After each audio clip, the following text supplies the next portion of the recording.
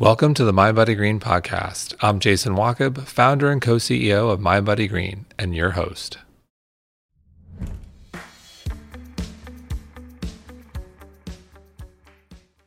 Samantha, welcome. Thank you so much for having me. Well, it's great to have you back on the show. And we're going to spend a lot of time today talking about movement and the power it has over our mind on improving our mental health. And on that note, I think many are familiar with the term positive psychology or positive psychiatry. And I want to start there because there's a framework. And I think it's critical to understand the framework as we dive deeper into this conversation today. So let's start there. Can you talk about the positive psychiatry framework, specifically your framework? Well, thank you. This is music to my ears, is a question like this. But positive psychiatry is really the science and practice of medicine that seeks to enhance well-being. And because for so long, psychiatry has been focused on what's wrong.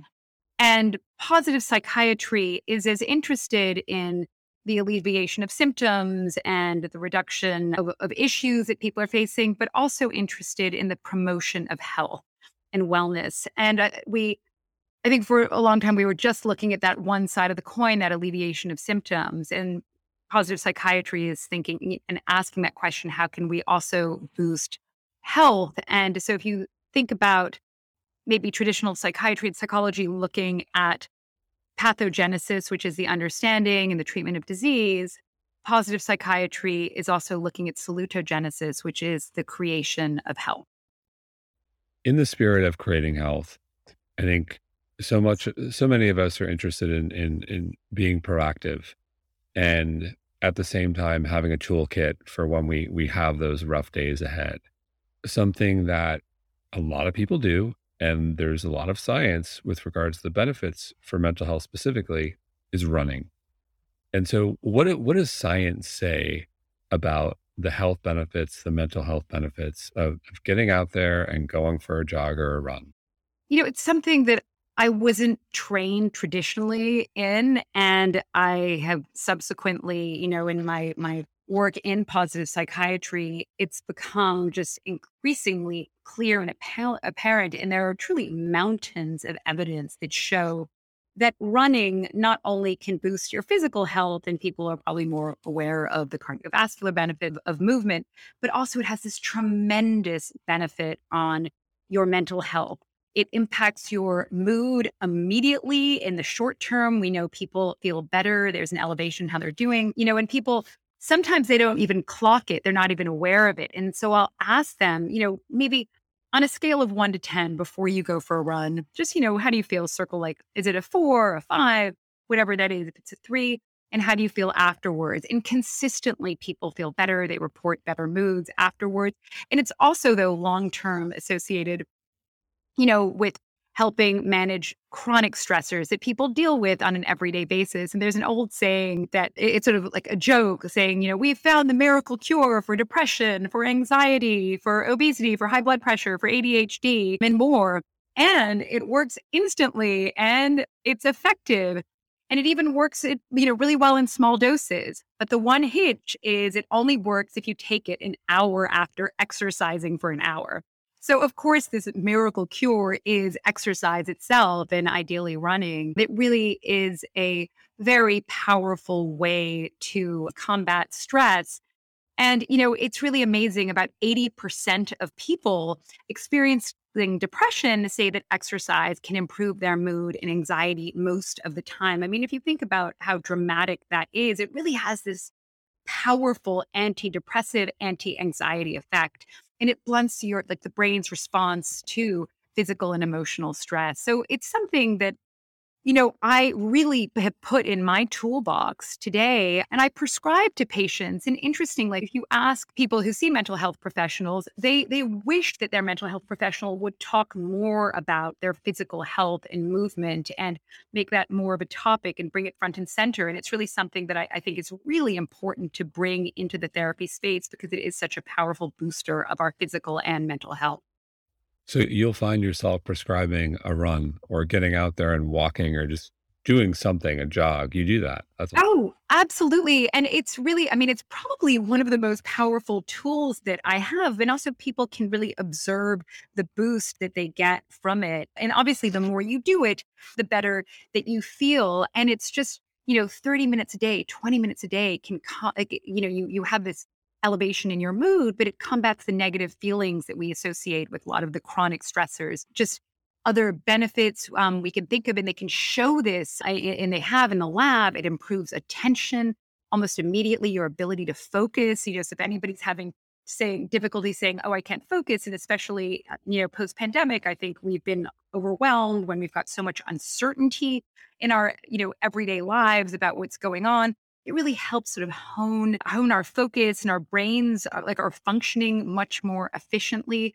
We know that physical activity can protect against new episodes of depression. There's data showing this. We have better cognitive performance. People just in general feel better and more confident in their everyday lives.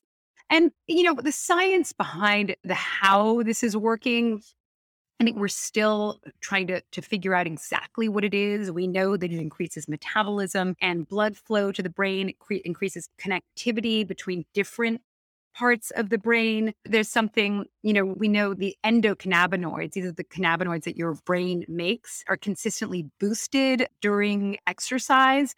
And there's something called the bliss molecule. That's what I think scientists have named it. I love that because of its positive effect on mood that gets released during exercise.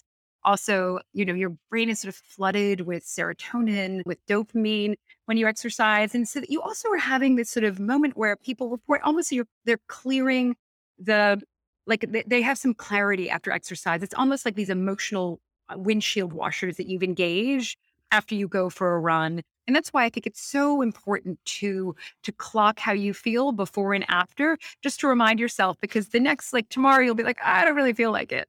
And so just I think it's a powerful reminder that like the boost that you got yesterday and you're going to get it again today.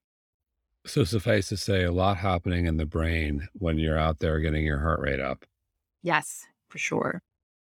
And so you mentioned, the struggle of getting the run scheduled, exercise scheduled. So how do we drag ourselves off the sofa or out of bed to go run, to go walk, to go work out when we just, don't feel up to it? And what role can habits play? Because I Oh, think we all go through that. well, exactly. And it's almost like Groundhog Day. You'll have, you'll feel so good and be like, I'm so glad I did that. And then, the next day you just don't feel like it again. And how certainly creating habits is really powerful, but also I think we often beat ourselves up for, not feeling like we're in the mood to do something. But I think we almost put too much on motivation. And as we know, like motivation comes and goes. You might be really motivated in the morning to go for a run at 5 o'clock in the afternoon, but when 5 o'clock rolls around, you're not feeling it at all. So, what can we do? And science has a lot to say, I think, about this and that we can learn from is making the behavior that you want easier. Like if you do want to go for a run, just, it's putting out your sneakers the night before or having your gym bag packed, having your jog bra on. You maybe been wearing it that day if you're planning to go to the gym later. It's also like making a commitment to something. I mean, having a commitment and being consistent is really important. And also, I think having some coaching around, and that's not necessarily having a trainer, but even having like a friend that you're going to do it with, that's part of that commitment slash coaching, and measuring how you're feeling in the experience of it. But if you're having trouble with that motivation piece, like you're not alone, we're all there, everybody faces that. But if whatever you can do is to make the behavior that you want a lot easier, and you lower then the activation energy and that kind of hump to get over. And powerful ways to do that are leaving those sneakers out and also having a friend waiting for you. And I always call that like the flake factor, because you just don't want to flake on them and you're much more likely to succeed. Also, interestingly, studies show to get to that kind of pro social element, when you do it with a friend, I mean, what could be more beneficial than running side by side with your friend, having a conversation? You're in this synchronized movement, so you're getting this cardiovascular workout. you're chatting, you're talking, you're engaging your brain, in this conversation. And I think that's sort of like the hat trick of happiness right there, that you're really giving yourself that boost. So if you could do it in the company of another person, I think it's you're going to get more like health benefits up from it, but it's also going to be a whole lot more fun. I agree. And I think something else that's been helpful for me in terms of exercise, been setting expectations. For me, I remember when I was practicing yoga all the time, the early days of Mind Body Green and no kids, I had infinite amount of free, not infinite amount, but a lot more free time. I would go to a public yoga class like every day in New York City. And, I do the subway to go to class, be an hour and a half, subway back, and then do this five or 6 days a week. And then 5 or 6 days became 2 days, and then it became 1 day, then it became like never. And then where I am today is yoga is twice a week on the weekends for 10 minutes. And you know what? I never miss. And so now I have that expectation, and whether it's yoga or running or getting out of the gym, if okay, I can do this 2 days a week, 10 minutes, I never miss. And Hmm. so I think what are the expectations for what you're going to do and when you're going to do it? Because I think one, you establish a habit, but you also like build some confidence. Like I can do this versus I'm going to do this every day. And, then you start sliding and then you get discouraged. And then the habit that you completely fall apart with building that habit. So like, can you talk a little bit about how like setting expectations with regards to commitment and actually executing is Yeah. beneficial and what that does in terms of think of positive psychology in terms of committing to something and following through and why that's important. I think we can be really rigid sometimes, and when you have that expectation that's super high, like I'm going to do this 5 or 6 days a week, I'm going to go to the gym. And then you don't make it by Tuesday. And then you think, ah, this week is ruined. I'm done. And you'll sort of throw it away. And interestingly, Katie Milkman had done this research. I think it was at Google, and looking at if you're asking people to exercise, is it better if you say just, okay, every day at 6 o'clock, or you give them a certain very narrow window that they can exercise in, or if you just say anytime today? And they really didn't know what the findings would be. Would people be much more consistent with that narrow window or the more flexible one? And what they found was being more flexible and forgiving made it much more likely that people would be more committed to it. Because I think it goes into that kind of, that kind of throwing in the towel sort of mindset of like, oh, I failed. This isn't going to happen today, and probably then tomorrow, and you sort of give up on yourself, but actually being, I think, a little bit more flexible and forgiving. And again, just making it easier for yourself. I think having the plan is important. Having it on your schedule, it's as important as any other meeting you're going to have.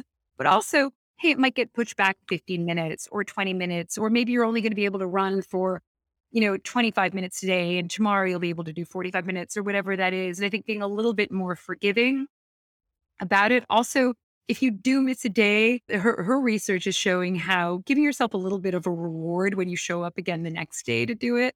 So you're, rather than just being like, oh, today or this week is just, not going to happen and it's a bad week, just really giving yourself a little bit of a carrot to show up, to go for that run if you missed it yesterday. Because take advantage of those kind of positive rewards that you can give yourself. Maybe you're going to do it with a friend. Maybe you're going to listen to your favorite song. Also, like the interesting research around what they call temptation bundling. If there's something that, you really love doing, maybe you love listening to the Mind Body Green podcast, maybe that's what you do when you go running, but you only let yourself do it when you're running. You're not going to let yourself do it when you're, doing stuff around the house. That you couple something that you don't really feel like doing with something you really enjoy. And that's also a pretty consistent way to get people to show up and do a behavior that they want to do, but they just kind of can't get over that hump. Colleen and I actually ran into a fan of the podcast today as she was running in Dumbo. So maybe Great. she's listening. So this is top of mind since we just had the half marathon in Brooklyn a couple of weeks ago. And there's just something about running, whether it's a, 10K or a half marathon or a marathon. People seem to have transformative experiences when they complete it. There's such a sense of pride. I've heard, anecdotally heard stories, people turning their life around. To me, running is unique in that sense, where there's just something about it like that really can transform people. And so I'm curious, what's your take on why is it so special? I don't see that in other forms of exercise at all. I wholeheartedly agree with you, and I've seen it really change people. And it's fascinating that transformation, as you say, this sort of inflection that occurs in the tremendous feeling of accomplishment, because also it's not something where I find in other sports where people are sort of always in moving the goalpost. With like that half marathon, they're so proud, of that and the tremendous feeling that happens. And with running, it really generalizes as well. I think that accomplishment in one domain and that sense of confidence there then translates into their social experiences. I had a patient who was in the process of a breakup that was really hard, and she started running. And it was just absolutely transformational for her. And I think part of it too was that experience of flow. Mahai Csikszentmihalyi was the psychologist who had talked a lot about how flow is an incredibly powerful experience where your sort of mental and physical world collides and you're not really thinking about anything other than the task at hand. Obvious places to think about flow would be in a runner or maybe in a musician, but there are other places to find flow. But I think running is a very natural place. And flow is, I think, psychologically, this really protective state that we can be in. And the more flow we have in our lives, I think the stronger we feel. And perhaps these days our lives have fewer and fewer experiences of flow because we're constantly disrupted and interrupted by our phones. And so we don't have that prolonged concentration.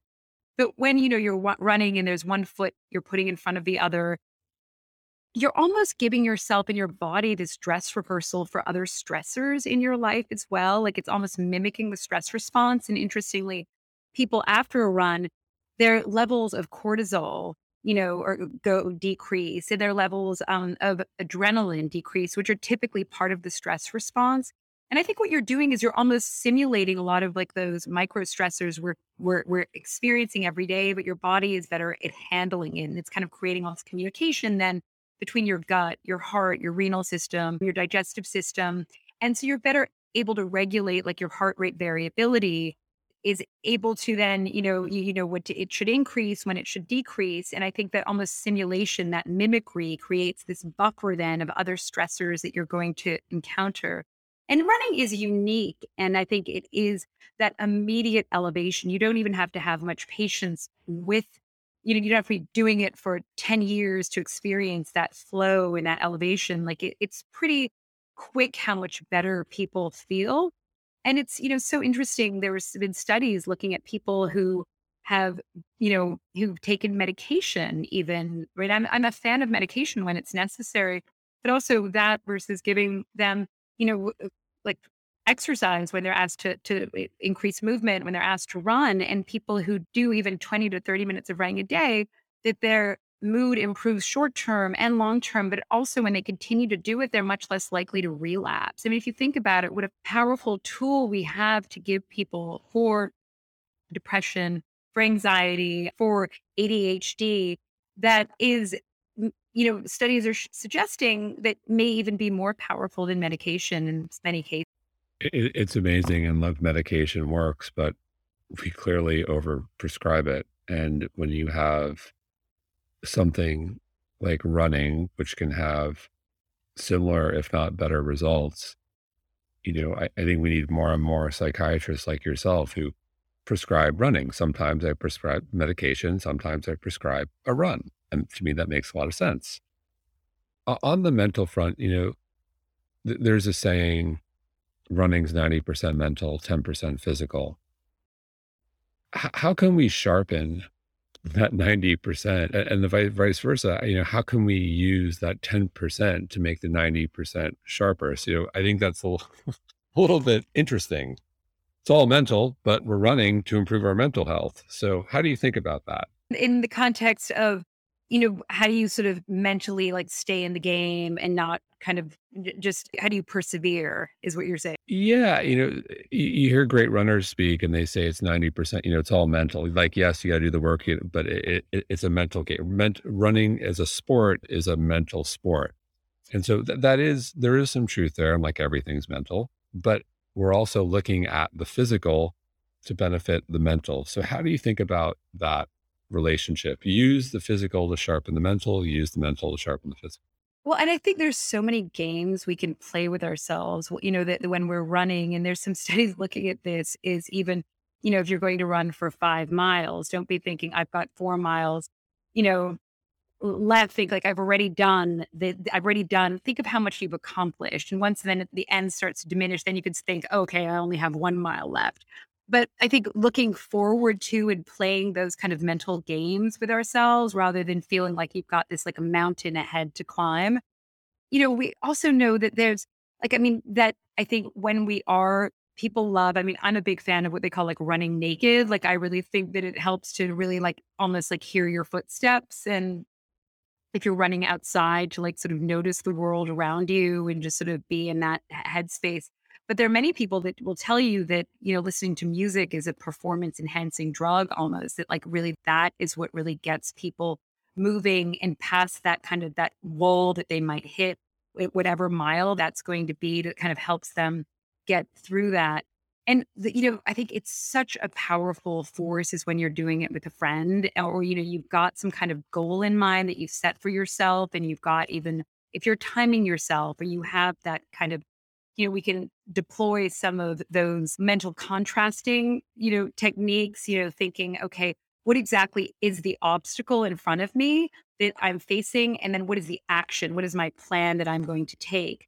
And if it is, some people have those mantras that they're using when they're running that are just going through their head constantly, whatever that might be.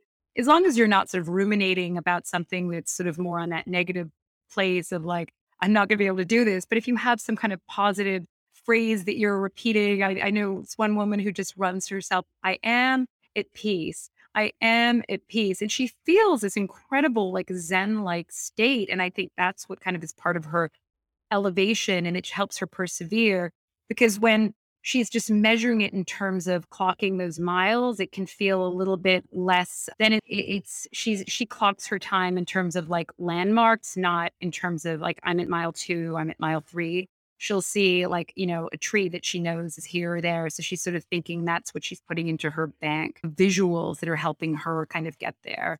Also, people who find like kind of running for somebody else sometimes can be really elevating as well, or for some cause outside of themselves. That also can be a huge booster.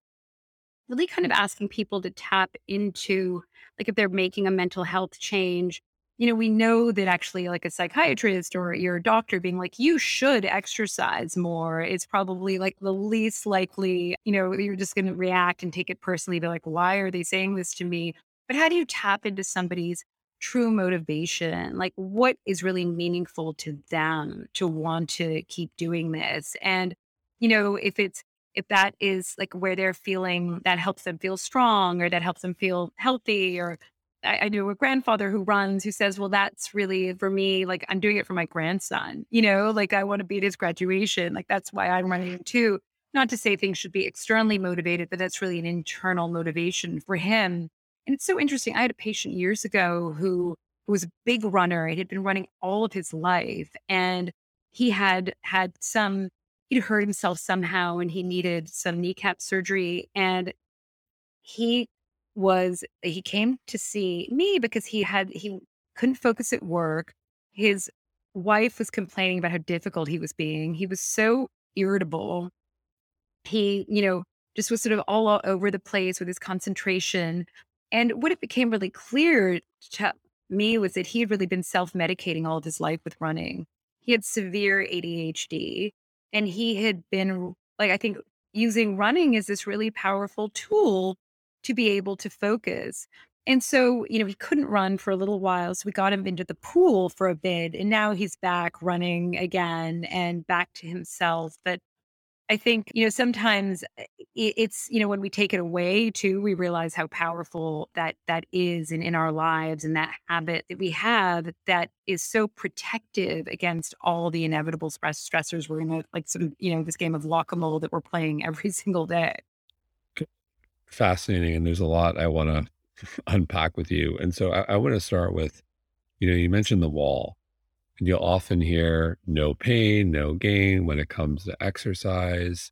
And so, how do you think about no pain, no gain, and that tension between pushing oneself, beyond our limits? Because I think we all find that sometimes we're much more capable than what we think of, specifically with physical exercise. But at the same time, not pushing too much. You reference your friend in a kneecap, and I found myself injuring myself in the weight room a week ago. I went a little too far. Reminder, I'm 47. Can't do that anymore. But how do you think about that tension? Because I think it's really important. Well, it's like sort of where's that like sort of sweet spot of desirable dip. And I recently had read a study looking at young kids who are they're less physically fit, and that they don't, those cones you're supposed to run around as a kid like twice a year, this torture, and you're like, oh, my gym teacher is evil. And that apparently kids are having a harder time doing that today, but they're physically less fit. But the other reason is that they are less tolerant of discomfort, that they don't like sort of being in that sort of discomfort zone space. And that's like a whole other parenting sort of, conversation we can have at another time. But actually, so what is that level of discomfort that we're willing to put ourselves in that is actually desirable, that's actually sort of helping us stretch ourselves? And we know that, when people are tired or they've had a long day, that the last thing they feel like is doing anything that requires any energy or effort. And we all prefer to engage in these sort of effort sparing activities. But actually, what all the research shows us is actually when we do something, and especially active, and running is one of those activities that we engage in, that people do report then that they do feel much better about. So I think it's one of those questions where we have stopped. I think, especially people who tend to be like perfectionists, and you know who you are, is that I think those are the ones at most danger for actually pushing themselves too hard. So it is listening, especially as, over a certain age, to how your body is responding to something, and really working your way up to a certain place. We'd had a patient years ago who had run the New York City Marathon. She was a young woman, but she'd never run before. And then she, did not do well and ended up in the hospital. Like that is not the advisable way to go here. You've got to sort of work your way up to that. And especially if you haven't been running for 10 years and you ran in college and you're going to start again. I mean, obviously is to sort of start slow, but the point is you've got to start somewhere. So even if you're going to run for 5 minutes or 10 minutes, and, having that like great pair of sneakers, having the right equipment, and, even maybe doing it with a friend and not overdoing it, and listening to your body. But just because maybe you've got a little bit of muscle pain, you feel like you need a massage afterwards or something because you haven't done it in a while, doesn't mean you shouldn't try it again, the next day as well. And I think that sense of consistency, but starting slow and working up to it. But I think when we just go from 0 to 60, I think that's where we, kind of can bump into pushing ourselves too far, and hurting ourselves. Agreed. And, you mentioned the cones in school. You brought me back to, I have to tell this story. So when I was in eighth grade, uh, they wanted me to play junior varsity basketball. And in order to do so, and this is a long time ago, I had to pass a test from New York State that proved I could like physically compete with 10th graders. And so one of the things I had to do was like meet a certain time running around the cones. And I was growing 3 inches a year. So like I was okay, but running, I wasn't fast, specifically for an eighth grader. As a 10th grader, I just didn't have the speed. And so I had to take this test, and no one thought I was going to be able to do it. And my mother took me to our local church, and she set up the cones, and I would go every day after school, and she would time me running around these cones like for like 2 months. And long story short, I was able to pass the test and able to play JV basketball, which was like huge. And it was such a confidence booster for me. I wasn't the fastest. I was a great athlete, but like I wasn't as fast as I could play basketball better than a 10th grader, but I couldn't run as fast as a fast 10th grader. And I was able to do it. And it was such a confidence booster that I was able, I was like, wow, I practiced, I set my mind to this, I did it every day, and I could run around the stupid cones and I got the time. And to this day, I think it like, you brought it up. I'm like, this was like a huge event for me.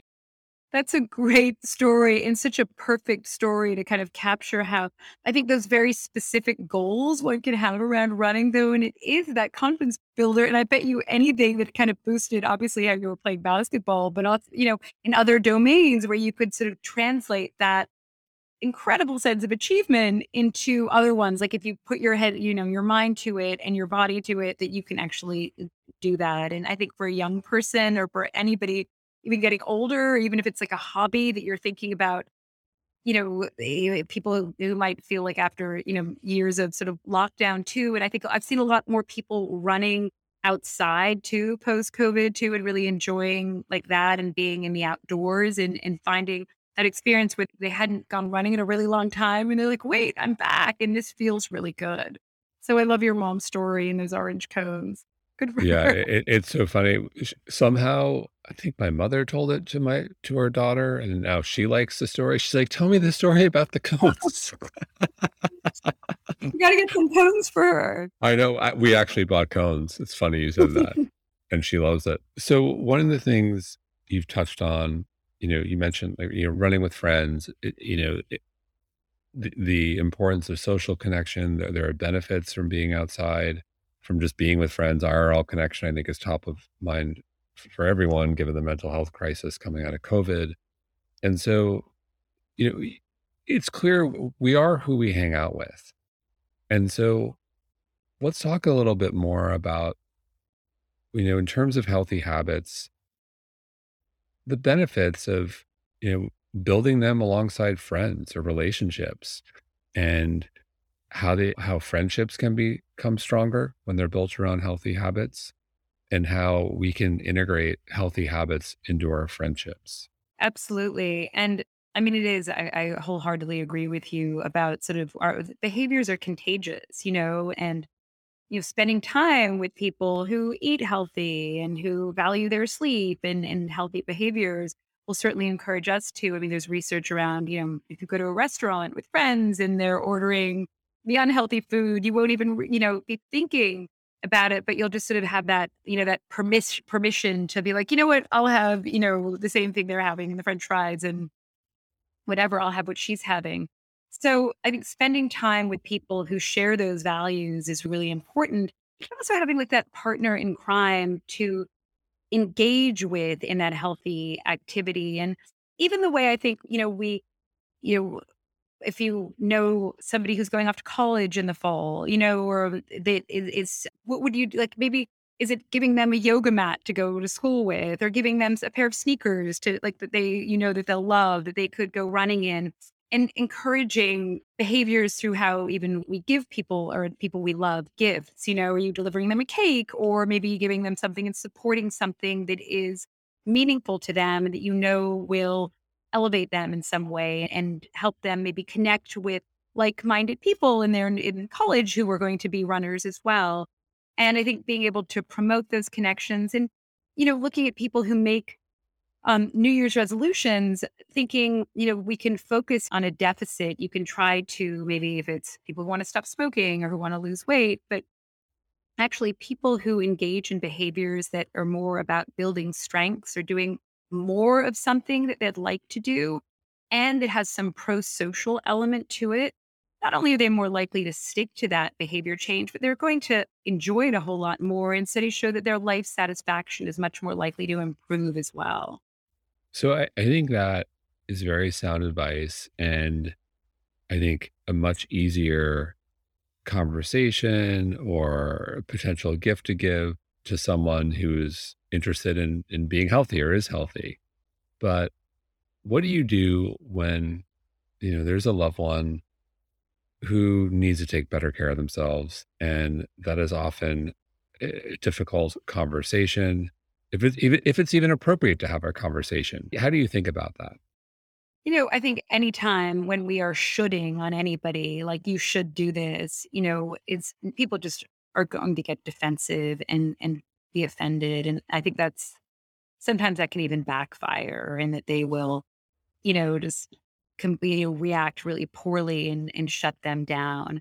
And so I think when you can just really tap into what is meaningful to them, like what do they value most, and ask them questions. I mean, I think we all know, even, today with telling people how to think or what to do is not, or how they should feel about something is never a way to get any buy-in.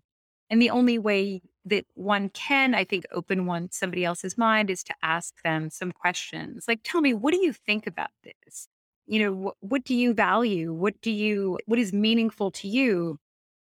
And if they say, well, my health is meaningful to me, like, well, what is it about your health? What would you enjoy doing? What could be fun for you? Could I help participate in some way in that?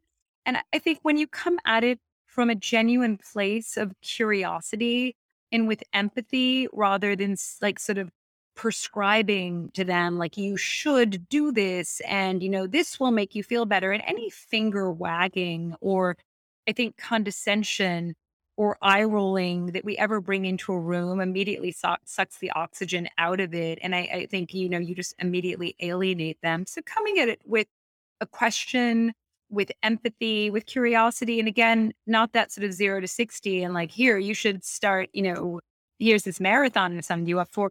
But what is a way, and maybe that he'd be offended by the delivery of some sneakers, but hey, I'm going to pick you up on Saturday. Let's go for a walk in the park.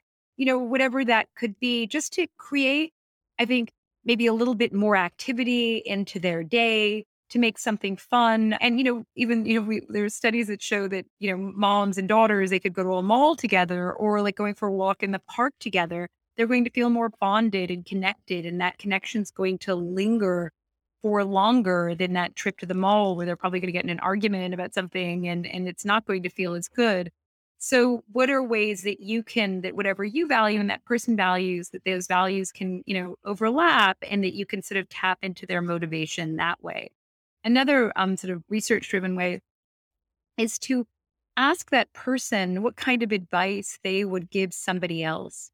Like, how would you advise somebody who's looking to, be healthier? What suggestions might you have? Because to be honest, most people know what, would help. They have the information. What they lack sometimes is some motivation, and asking them to give, like, to be the position of an advisor and giving information that will sometimes make them more consistent and want to engage in that behavior. I love that you said empathy. I feel like we need to prescribe the world empathy right now.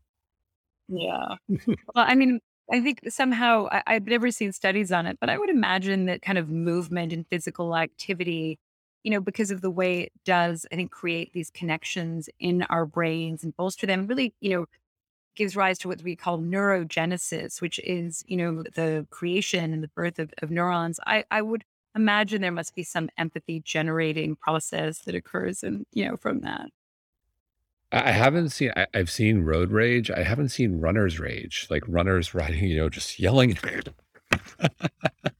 No, never. Like there's a kind of calm and peacefulness and a generosity that I think occurs when people are running, and that certainly afterwards it quiets a lot of the chatter, right? Somehow I think in our heads, and a lot of the rumination that is can just become so loud at times. In closing, your book explores the larger topic of vitality. And what I love about that word specifically, vitality, is it's about being in an active state. You're not static. It's not about the goal, it's about the journey, it's about continuance, presence. And, the more I think about our culture, our values, whether it's from childhood education to our careers to the way we live our lives, it feels like vitality kind of should be at the forefront of what we're looking for, which really isn't the case. And so, how do you think about that? What are we getting so wrong culturally? Yeah, I mean, I think there's such an emphasis on the individual right now, and that this idea that happiness kind of comes from within or it's all in your head. And, I think it's in the like connections we make and the actions we take and how we participate. And a lot of it's really other oriented. And I think that especially in psychiatry and psychology, sometimes it can be so much about the individual and how they are thinking or going through the world. But if we really want to think about that sort of bigger picture around meaning, what is that? And we know it's important to feel that you are valued, but also I think to feel that you're adding value in some way. And I think that's probably like the secret solace of meaning is to feel that you are valued, but you're also adding value in some way that transcends you, that is beyond you. And that, maybe we've interiorized well-being too much and really thought it rested solely and squarely on the shoulders of the individual and not thinking about the individual in the context of their partners, of their families, of their communities, of their societies, and how can we kind of promote that connection and pay a little bit more attention to that. And I think that's how you can sort of vitalize yourself and is by sort of vitalizing the world that you live in. And for me too, I think it really is about the journey. It's about being in motion. And there's a little bit of a metaphor with running. It's not about just like getting to the finish line, because then you ask the question, well, what next? Am I happier? I just accomplished this thing. You look around. Well, what's the next thing I want to accomplish? And I think people who tend to enjoy the journey and the process don't have that issue. Yeah. I think of like well-being as a verb and Yep. that it's something that you have. It's something I think that you're, constantly in the process of doing. And that there's joy in that. I think that almost the arrival fallacy, like, oh, now I'm here. Like I found myself. I'm good. Like I don't need to do anything else. I think we're fooling ourselves thinking that there is an arrival and it is the process and actually finding joy in that process. I love it. And something Colleen and I say all the time is we strongly prefer to say well being over wellness because it is a verb. It's about the Yeah. journey. So I'll put you on the spot. What's one thing everyone who's listening can do today that will have an immediate impact on our vitality? Wow. I think one thing you could do is put some sneakers on and go outside and go for a walk or a run, get your heart rate going a little bit. And ideally, you'll do it outside. And ideally, you'll do it with a friend and have a meaningful conversation along the way. I love it. Samantha, thank you so much. Thank you, Jason. It's so nice to see you.